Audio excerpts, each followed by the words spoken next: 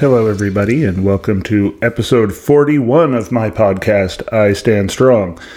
As always, I am Teddy, coming at you from my bear cave in the concrete jungle of the beautiful Midwest. I guess I'm just going to jump right into it. Today, for some reason, I just wanted to talk about some of my favorite comic book creators that have that are out there, and some of the works they've done, because comics have kind of been a big part of my life, especially in the last, I'd say 10 to 12 years. But I think they've always kind of been there from, remember, my parents went out of town at one point in time, and somebody that worked with my dad came and stayed with us, and she brought over an Excalibur comic. And to this day, I cannot figure out which issue of Excalibur it was. I'd love to, just to grab it, just for the memories. There's that one, and then the infamous death of Tony Stark, it is the death of Tony Stark in comics from back in the day, that me and my buddy Drew used to, we had a single copy of this comic, and we used to, find creative ways of giving it back and forth to each other. But anyways, that's off topic already. So we're just going to talk about some comic, I guess these are writers, not necessarily creators. I might throw some artists in here as I go, because there are definitely some good artists, or maybe I'll save the artists for another time, because I could definitely see me and Tony going for a while on good comic book artists and what makes certain ones stand out, and why some of them just kind of don't work in certain contexts. But anyways, okay, so I am going to start with one that could be seen as controversial because of his, some of the stuff he puts in his books. But to me, he's one of the best writers out there. And nine times out of 10, if you see anything to do with the Punisher, it's based on something he did. And that is Garth Ennis. He is, I think he's, I'm probably going to feel bad about this. I know he's either Irish or Scottish. I can't remember which one off the top of my head, and I did not look it up, but it's irrelevant. He is the beautifully twisted mind behind such books as Preacher, which is still, one of the top 3 greatest books ever written, if not on the day, my favorite book ever written, comic book ever written. The Boys, the comic that the Amazon Prime show is loosely based on. Because that show really, the characters have same names and whatnot, and the general theme is the same, but there's a lot of differences from what I remember from the last time I read it.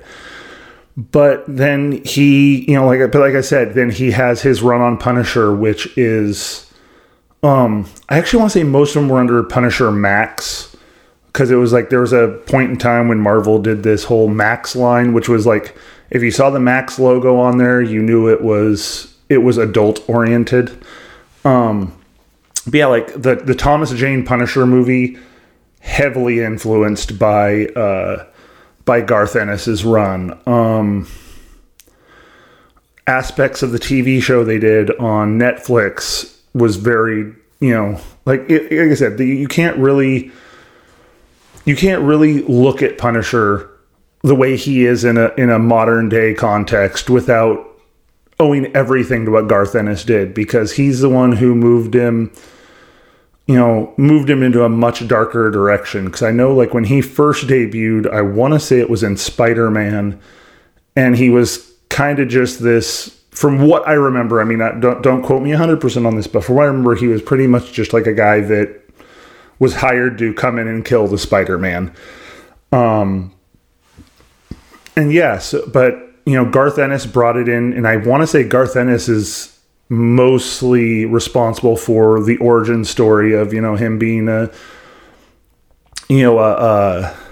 ex-Vietnam vet who comes back to, his wife and kids, and his his wife and kids, I think it was while he was still away for Vietnam, witnessed a mob hit, and just as he's getting back, essentially they get killed by the mob, and this throws him off the deep end because was an extremely efficient killer, and he decides he's going to use those skills a la, Liam Neeson in Taken to basically exact his revenge, but then continue it past the people who wronged him into just anybody that he deems bad that's getting away with, that's going to get away from the law kind of thing.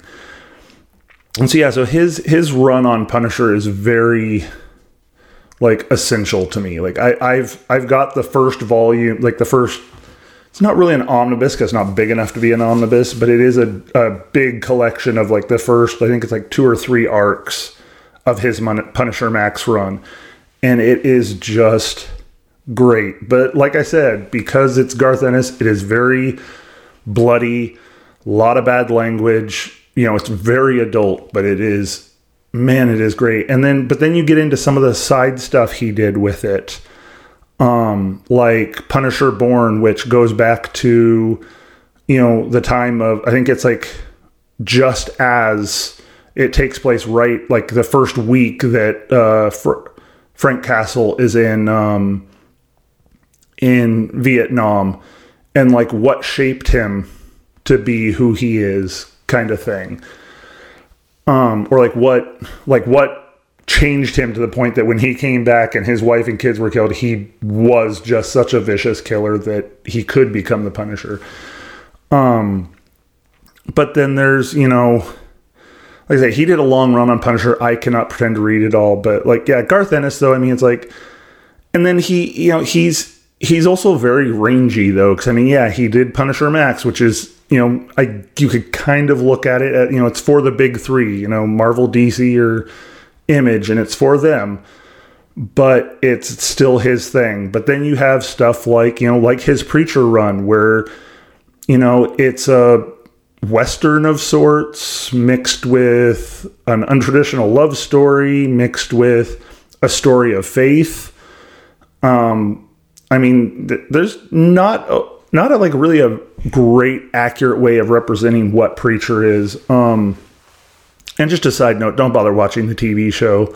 The TV show, I saw part of the first season, and it was bad. And it was unfortunate because I liked the actors that were in it, but it just couldn't do the story justice. And I knew it even when they announced it. There's no way you can do a story about a preacher who is, up giving his, it's really kind of an apology at the church on a Sunday morning because the following night he was drunk as shit and, said a bunch of shit he really shouldn't have. And then the next day everybody's at church, and he's fixing to apologize, and a half angel, half demon being strikes a church, killing everybody in the church except for him, and leaving him the power that they refer to as the Word of God. He tells you to do something, you will do it. So, for example, there is a point where he tells a guy to go fuck himself. And the guy literally, they don't show it, but they insinuate how he cut off his own penis and proceeded to fuck himself. So, real rangy. But that does not do justice to what Preacher is. Preacher is probably, like I said, some days it is the best book ever written. Some days but it's never out of my top 3. But then he also does, I have not read any of them, but I've always wanted to track down some of his, war story ones. Cause I know he does a lot of stuff, and I want to say that's actually the title of the overarching book is called War Stories, but he does miniseries. So he has ones that talk about female pilots in World War II and, stuff like that. And I've always heard it's really good. And I know a lot of people really like his stuff with Crossed and some of his stuff that really let him, and this sounds really crazy considering, Preacher, but, some of the stuff that really allowed him to go crazy. I've never read any Crossed, but I did know several people who were deep into the book, and it was very, very questionable by a lot of standards. And then another one to briefly mention that this man wrote that was really good is he did 2 runs, or like 2 arcs, in a book based on Nick Fury. He did one that I think was just called Fury Max, which is kind of just, I don't really remember that one real well. I remember I've read it all and I really liked it, but then he did one called My War Gone By, that's a Fury Max, which is basically just Fury realizing he's at a point in his life where there's no need for somebody who does what he does. So it's really kind of a story about this man who's known nothing but, being a badass military, like, spy kind of thing, I guess. But, being a fixer maybe is a good way of putting it. Like, a country needs something dirty done, you bring in Fury. But yeah, it's him kind of realizing that now it's right at that point in time where people were deciding that the real wars were going to be fought in boardrooms and legislature and not in battlefields. And it's this really great story. It really is a beautiful story of, him trying to find his place in this, new world, so to speak. Sorry. Got to get some coffee.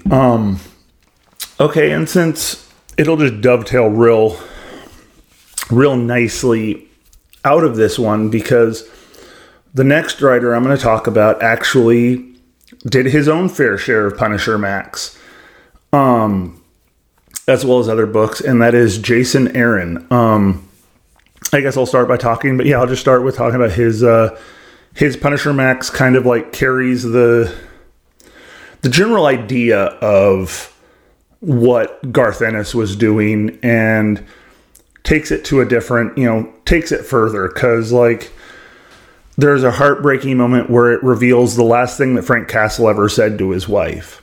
And I am not going to say the words on here, one, because I will have to set my head on fire if I say it out loud, because it is such an emotional moment. But it also does mention, like, it brings in a really, there's like a really great fight between Frank and Bullseye that takes place all throughout this construction site. So like Bullseye, who can turn anything into a weapon, and a man that is just a force of nature, essentially fighting throughout this construction site. But it also uses I think it's 4 trades worth of a run, and the big bad over the whole thing is Kingpin, and it really works. And I'm one of those people who thinks Kingpin can either really work or really suck sometimes in comics. But I'm happy to say this one is just awesome. But yeah, so that's kind of that's his Punisher Max run. Like, I really don't know what to say without spoiling some of the stuff, because it's really one of those ones you do need to experience, in my eyes, if you like Punisher. So, but Jason Aaron also is responsible for, I will say, the best I will say, I don't know, it's between him and J. Michael Straczynski on who has, like, they're kind of neck and neck to me on the top for like the top 2, top 1 of modern Thor runs. But Jason Aaron is responsible for the Gore the God Butcher storyline, and like really most of Thor Love and Thunder, the movie, has heavy influences in the Jason Aaron run, because Gore the God Butcher was his thing.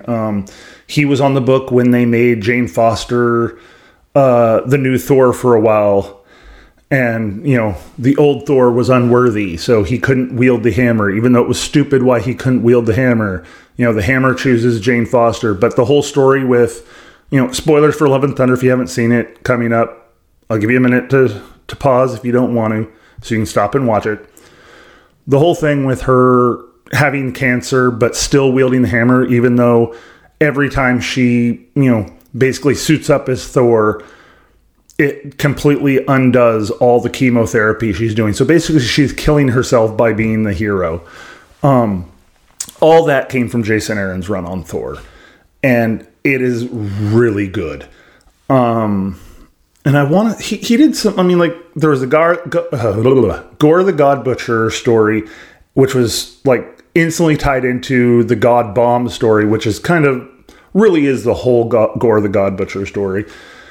But once that ends, I think it pretty much goes into the Jane Foster stuff. And there is some really good stuff with the Jane Foster. Like, I remember when they first announced Jane Foster was going to be, or they first announced the new female Thor.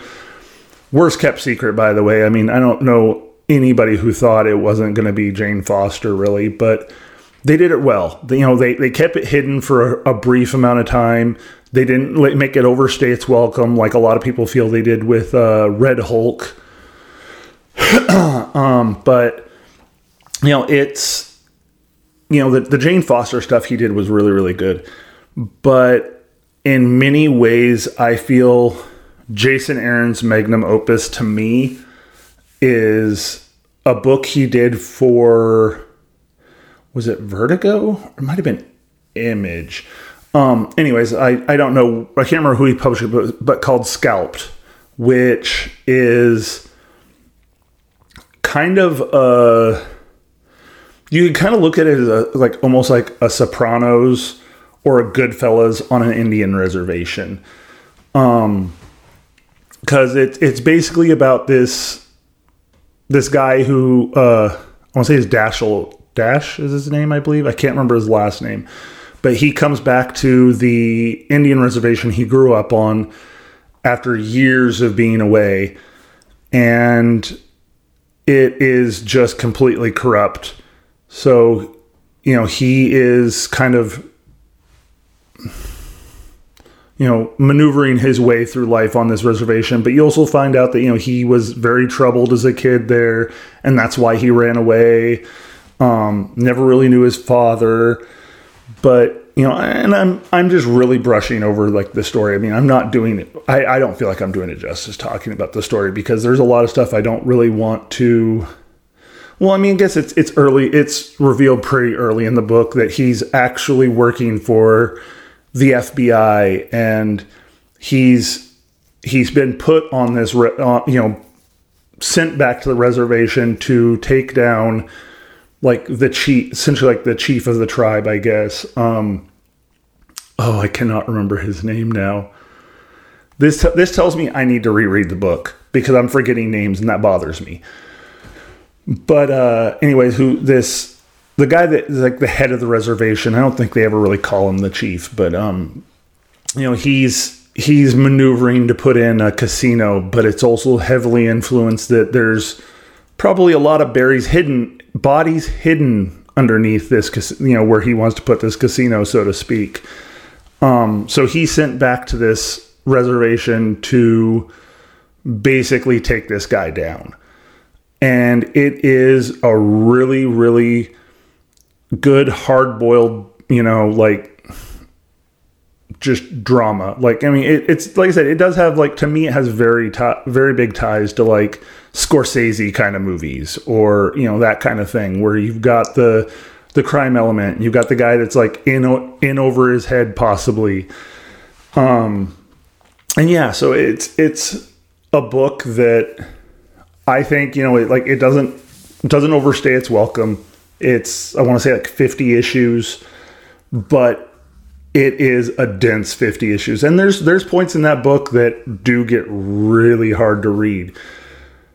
But, and it's a beautiful story.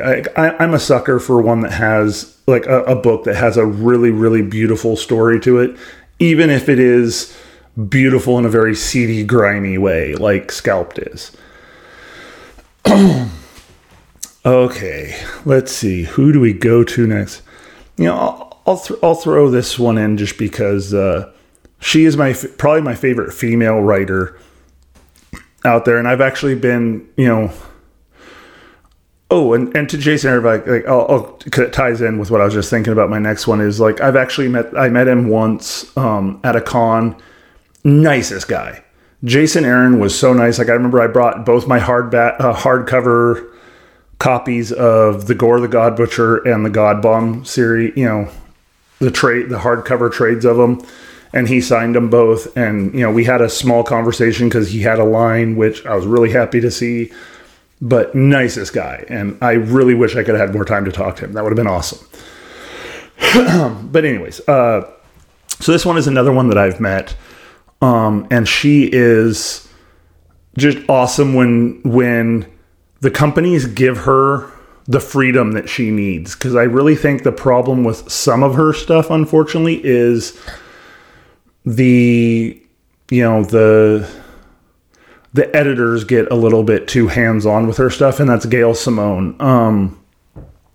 She had, when DC launched the New 52, she came in and wrote Batgirl for, God, it had to have been like at least the first, 6 arcs, I'd say, maybe less than that. I don't know. But she came back and she brought Barbara Gordon back into the Batgirl suit, and it was a good story, but you could definitely tell that she wasn't being given the right to the rights to like just really do what she wanted to do with it. Which is why most of the stuff I'm going to talk about, like most of the things that I'm about to start listing that really bring out like what she can do, are ones where, you could definitely tell editorial kind of took a step back and just trusted her to do what she does.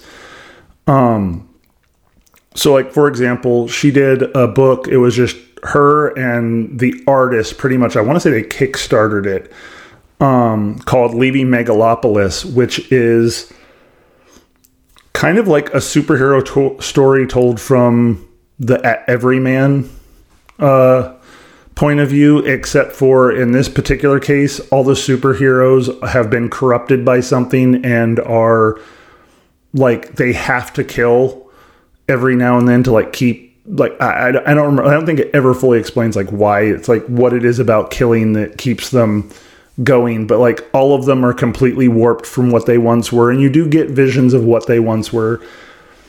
But it's a really interesting story, like I said, told from this group of people that are just trying to get out of this city, Megalopolis, and the Justice League kind of group is basically insane and just murdering people if they can find them. And it's good. It's a really good, like, kind of like subject piece. Like all the characters are like very well developed. The characters you're following. I really can't say the same about some of the hero, like the twisted versions of the heroes, because, they're really kind of, like side story in the long run to me. Like you get little bits about like their origins and stuff like that, but you don't really get, it's not needed to have them have these really, really fleshed out stories, just because really they're kind of just a driving force for this group of survivors. And yeah, so like I remember I bought the trade of that not too long ago, actually, because Dark Horse put it out after I think they kickstarted it, got it made, but I don't think it ever came out on, like, in issues. I think it only came out in the trade, and I think Dark Horse agreed to like release it wider, like give it a wider release. And it was a really fun read, and I really hope that at some point in time, her and I believe the artist was Jim Calafieri, or like, I'm probably massacring that name. But anyways, those two, I really hope they get back together and do like a second volume. I'd love to see more in this world. But there's one book she did for DC where she's done a couple runs, like a couple different runs on it, and it is amazing because, like, clearly because she was working with characters that like for the most part, weren't really like A-list. They let her kind of have her, like let her have her fun with the characters. And that's a book called Secret Six, which is about this group of villains that, or like C-list villains that live together, like essentially end up living together in this kind of like house. But then they're in a way they're a super team. But in the best run she did with it though, I think the highest tier character she really had was Bane. But at this point, Bane was not using the venom. He didn't wear the mask most of the time. And he was more of just this really intellectual, really buffed up, but very like fatherly kind of character to one of the other, characters in this team, the daughter of Vandal Savage. I think her name was Scandal Savage, which I remember thinking wasn't very original. But yeah, so it's, this six, as they say, like six, like C-list. Oh no, I think actually, wait a second. I want to say Deadshot was in there too. So I guess Deadshot is a little high, is probably right up there with Bane as far as being like not A-list, maybe breaking, like maybe B-list at best, but I'd really say they're C-list team, C-list characters. Because but him and so Bane and Deadshot are the two big names. I always forget Deadshot's in there at first, but yeah, it's like, just once again a character piece of these people interacting, and there's an arc where Scandal Savage really wants to get her girlfriend back from hell, so they get essentially a get out of hell free card, and they have to go find her to give it to her. But then you have like I said, you have these characters that are extremely obscure. Like, I want to say Ragdoll was his name, which is a really creepy character. Looks like he's patchworked from his outfit, at least. He looks like he's all patchworked together, and he wears this really creepy mask, and he's a contortionist kind of thing. And like Catman, which they make a lot of jokes about Catman being, just like, not being very inspired of a character. But really the heart of the book to me during that run was the Bane stuff with Scandal Savage. Because I remember there's points where they get pretty deep in the shit, and Bane really, he's very adamant about never using venom again because he doesn't like it. He doesn't like what it does to him, kind of thing. And there's a great moment where it comes down to he has to use the venom one time to save the group. And it shows it from his perspective when he uses the venom, and it's this great image of there's all these guys surrounding him, and he takes the venom, and everybody looks like Batman, and so it's like he just has to break the Batman. Like, that's all he knew, kind of thing. But at the same time, it's like the fallout of him having to use the venom again, I remember having like a really poignant point to it as well. So yeah, that's Secret. I mean, then she did a second volume of Secret Six, which I actually have a reproduction of what, her original script for it, and it was really fascinating for me to read the original script to see how she writes it, kind of thing. But then she also did a really good run on Red Sonja that went for 20 some odd, maybe 30 some odd issues. That had an overarching, it had kind of a narration thing going on. Like, it was this Sultan or whatever is getting told the story of Red Sonja by, I think it's I don't know if it's a slave or a peasant. I can't remember that part, but she's, this person is telling the story of Red Sonja to him. So you're hearing about all these exploits that she's gone through. And I just think that Gail Simone was a good fit for Red Sonja.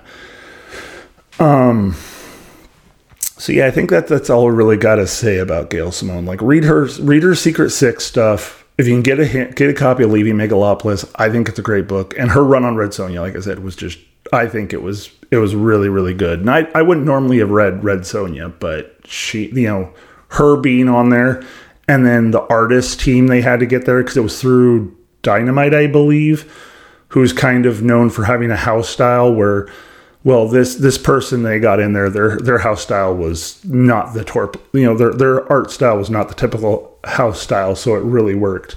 I mean, it is a bit cheesecakey at points, but it's kind of what you get with the Vampirella and the Red Sonja kind of books.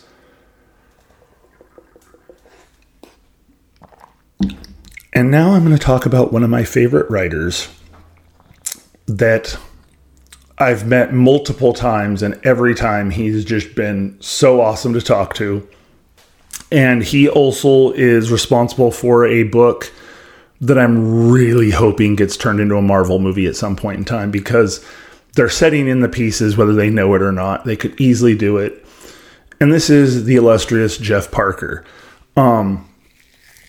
Now, see, I met him several times because I used to work at a comic shop, volunteer, and he would be regular. Like whenever they'd have like a special get together, he'd usually be there.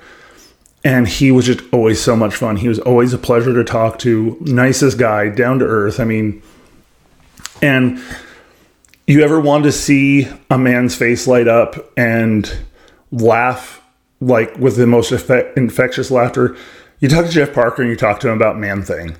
Oh God, that made like just the idea of him, like his strange fascination with the Man-Thing is just awesome. And just for those of you that don't know, Man-Thing is like basically Marvel's version of Swamp Thing. And yeah, but just calling it Man-Thing makes him laugh because I remember he always made the joke about just, he always wanted to get his hands on a giant-sized Man-Thing, which, just as perverted as it sounds, but man, this man's face would light up and he would laugh so hard talking about Man-Thing, and it cracked me up.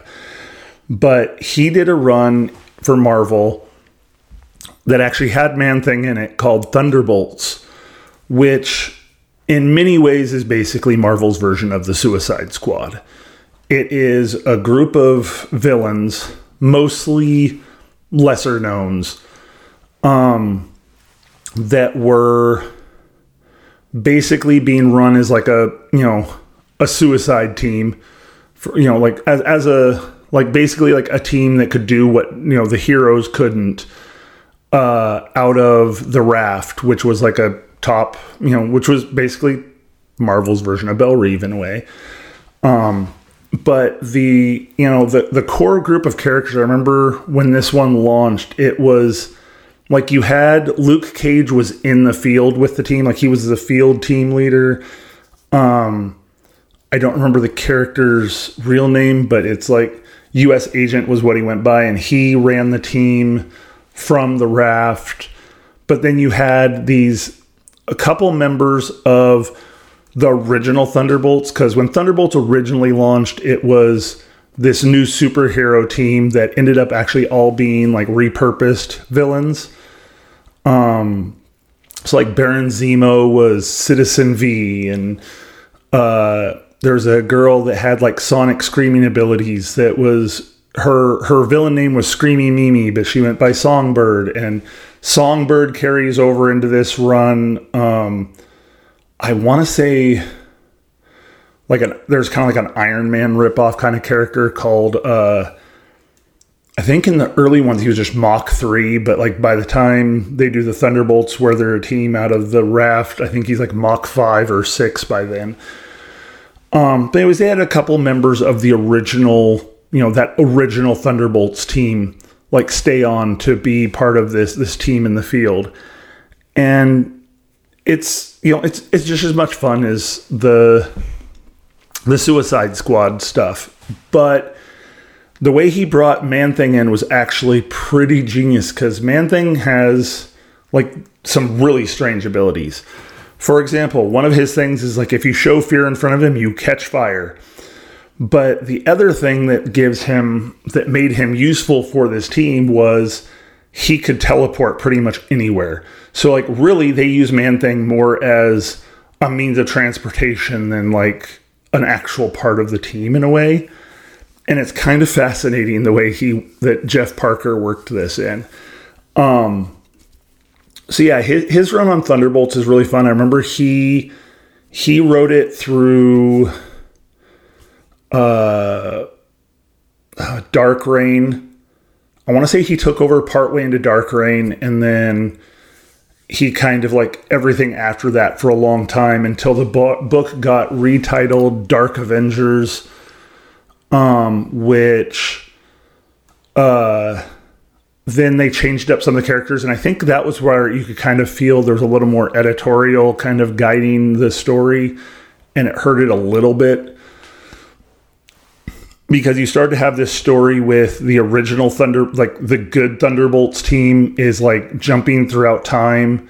But then in the present, you've got this new team that is, I don't even remember who all was on it, but it's very like, Hulk's son Scar is part of the team. And so you kind of had like this split narrative going on. And it was fine, but I really think the stuff up until it got renamed Dark Avengers was the better stuff.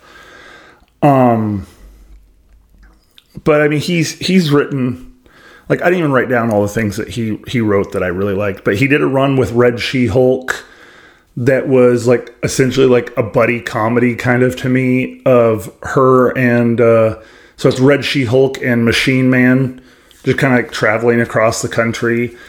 But then the ones that shocked me, because I knew very little about most of these characters, was he did a run of The King's Watch, which is a kind of like, it's a title that got revived, which is the Phantom.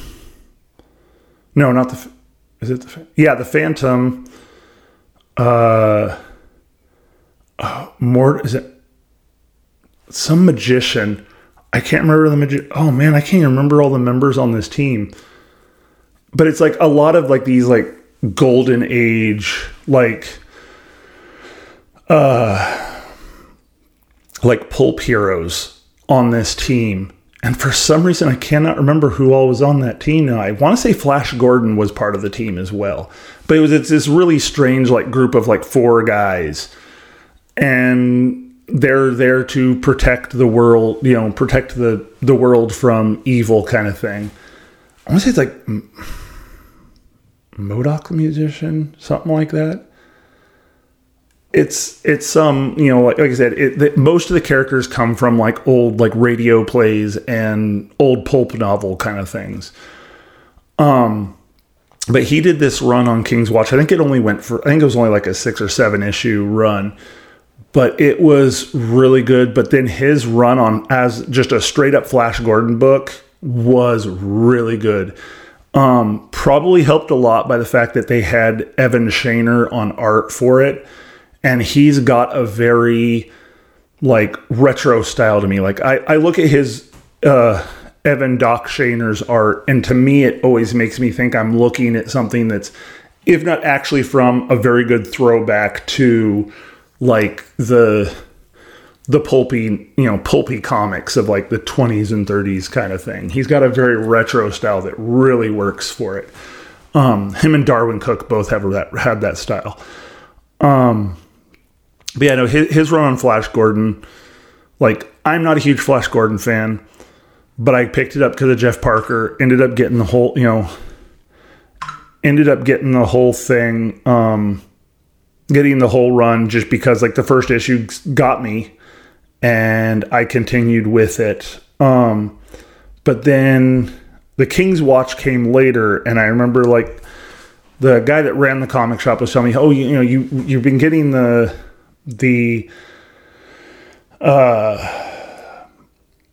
Flash Gordon stuff. Did you know he's doing this King's Watch? I'm like, I have no idea what that is, but sign me up. I'll at least get the first issue. If the first issue doesn't grab me, I'll just won't get any more of it. And I remember getting King's Watch and loving every second of it because you could feel the love he had for the character, and it felt fun. Let's see, no, that's all I have on here as far as the things that he wrote that really, really jump out to me as far as like things that have to be read of his. Okay, I guess that's bringing me to my last one, which is another guy that was local to the Northwest, and I've met a couple times. And talk about another rangy one, Greg Rucka. Another guy that was really fun to have a conversation with, because like there was no such thing as having just a regular conversation. Like everything got very, very, like he had beliefs and he was going to let you know them. Well, when it came to comics, like I never spoke anything other than comics with him. So, but like he had his, like if, like for example, he did a really good run on Wolverine. But I remember if you bring up, if you ask him about bone claws or no bone claws with Wolverine, man, you will get the most passionate argument on why the bone claws are complete and utter fucking clown shoes. And it was so much fun. Like, I mean, you give him a topic and you might as well just put the apple box down there, because he's getting up there and he's going to be, he's going to be testifying to you for probably about 20 to 30 minutes on it. And it was awesome. But anyways, so he did a run on Wolverine that was really good. But the ones that really stand out to me, even though I haven't read them in a while, and I know they were still going last time I checked, was he had a couple books through Image that are his own creation, that really let him do what he wanted to do. And that is Lazarus and Black Magic. Black Magic for a long time only had one volume out, and I think they did do a second volume, but I haven't gotten around to reading it. But Black Magic is kind of, in a way, it's about a witch policeman. She is very, she has magical abilities, but she's a detective for, I want to say it's actually Salem, Massachusetts.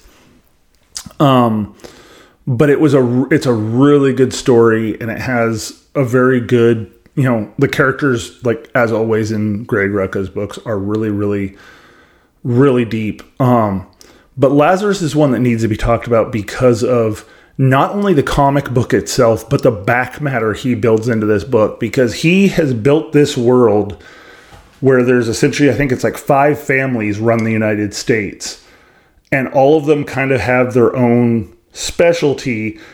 But then because these 5 families run everything, they're also kind of like rival gangs, or I won't say rival gangs, but like almost like different factions of the mafia almost, where they're kind of always vying for each other's what each other have and their land. And so you have the kind of royal families, but then you have, like, I think they call them serfs when they get brought up.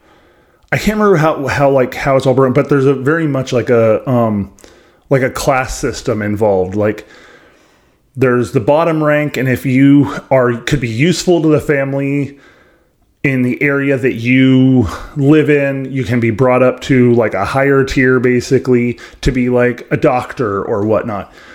But they call to me, I've always understood the book is called Lazarus because each family has one family member that is known as Lazarus. It's basically somebody who cannot die. And they're basically like the, if you need some serious shit done, they bring in the Lazaruses.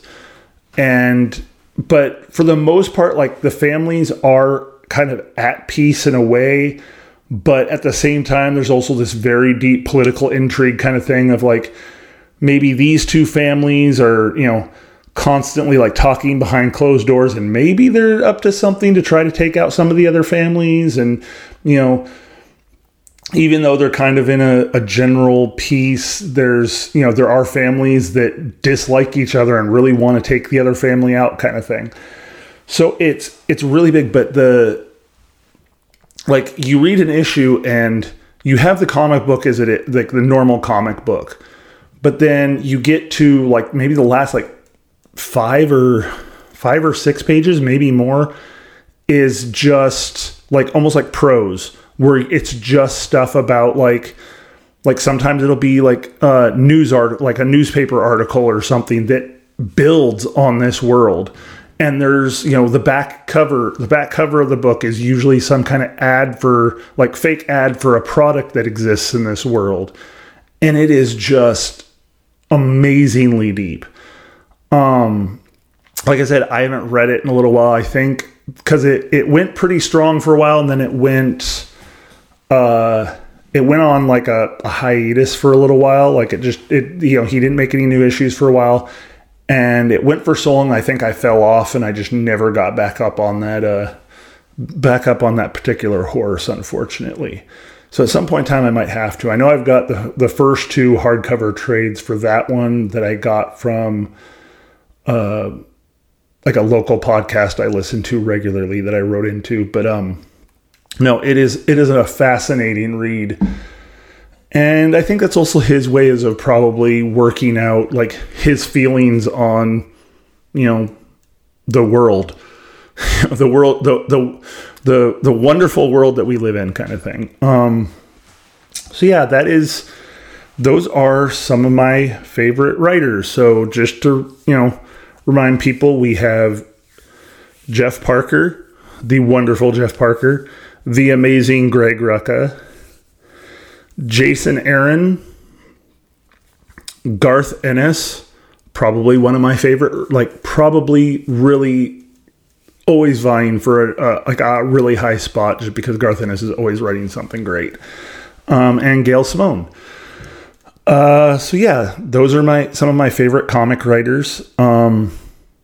And yeah, so I guess it's time to say that if you would like to get a hold of me, let me know any comic creators you're interested, you think I might have left out, or maybe you want more suggestions, like me to repeat some of these suggestions for you, or give more suggestions from these artists. You can reach me at standstrongcast@gmail.com. So with that, I will say my usual thank you for listening, and thank you to everybody who supports me on this. And I hope you guys have a good rest of your week, and I will see you in 2 weeks. Bye-bye.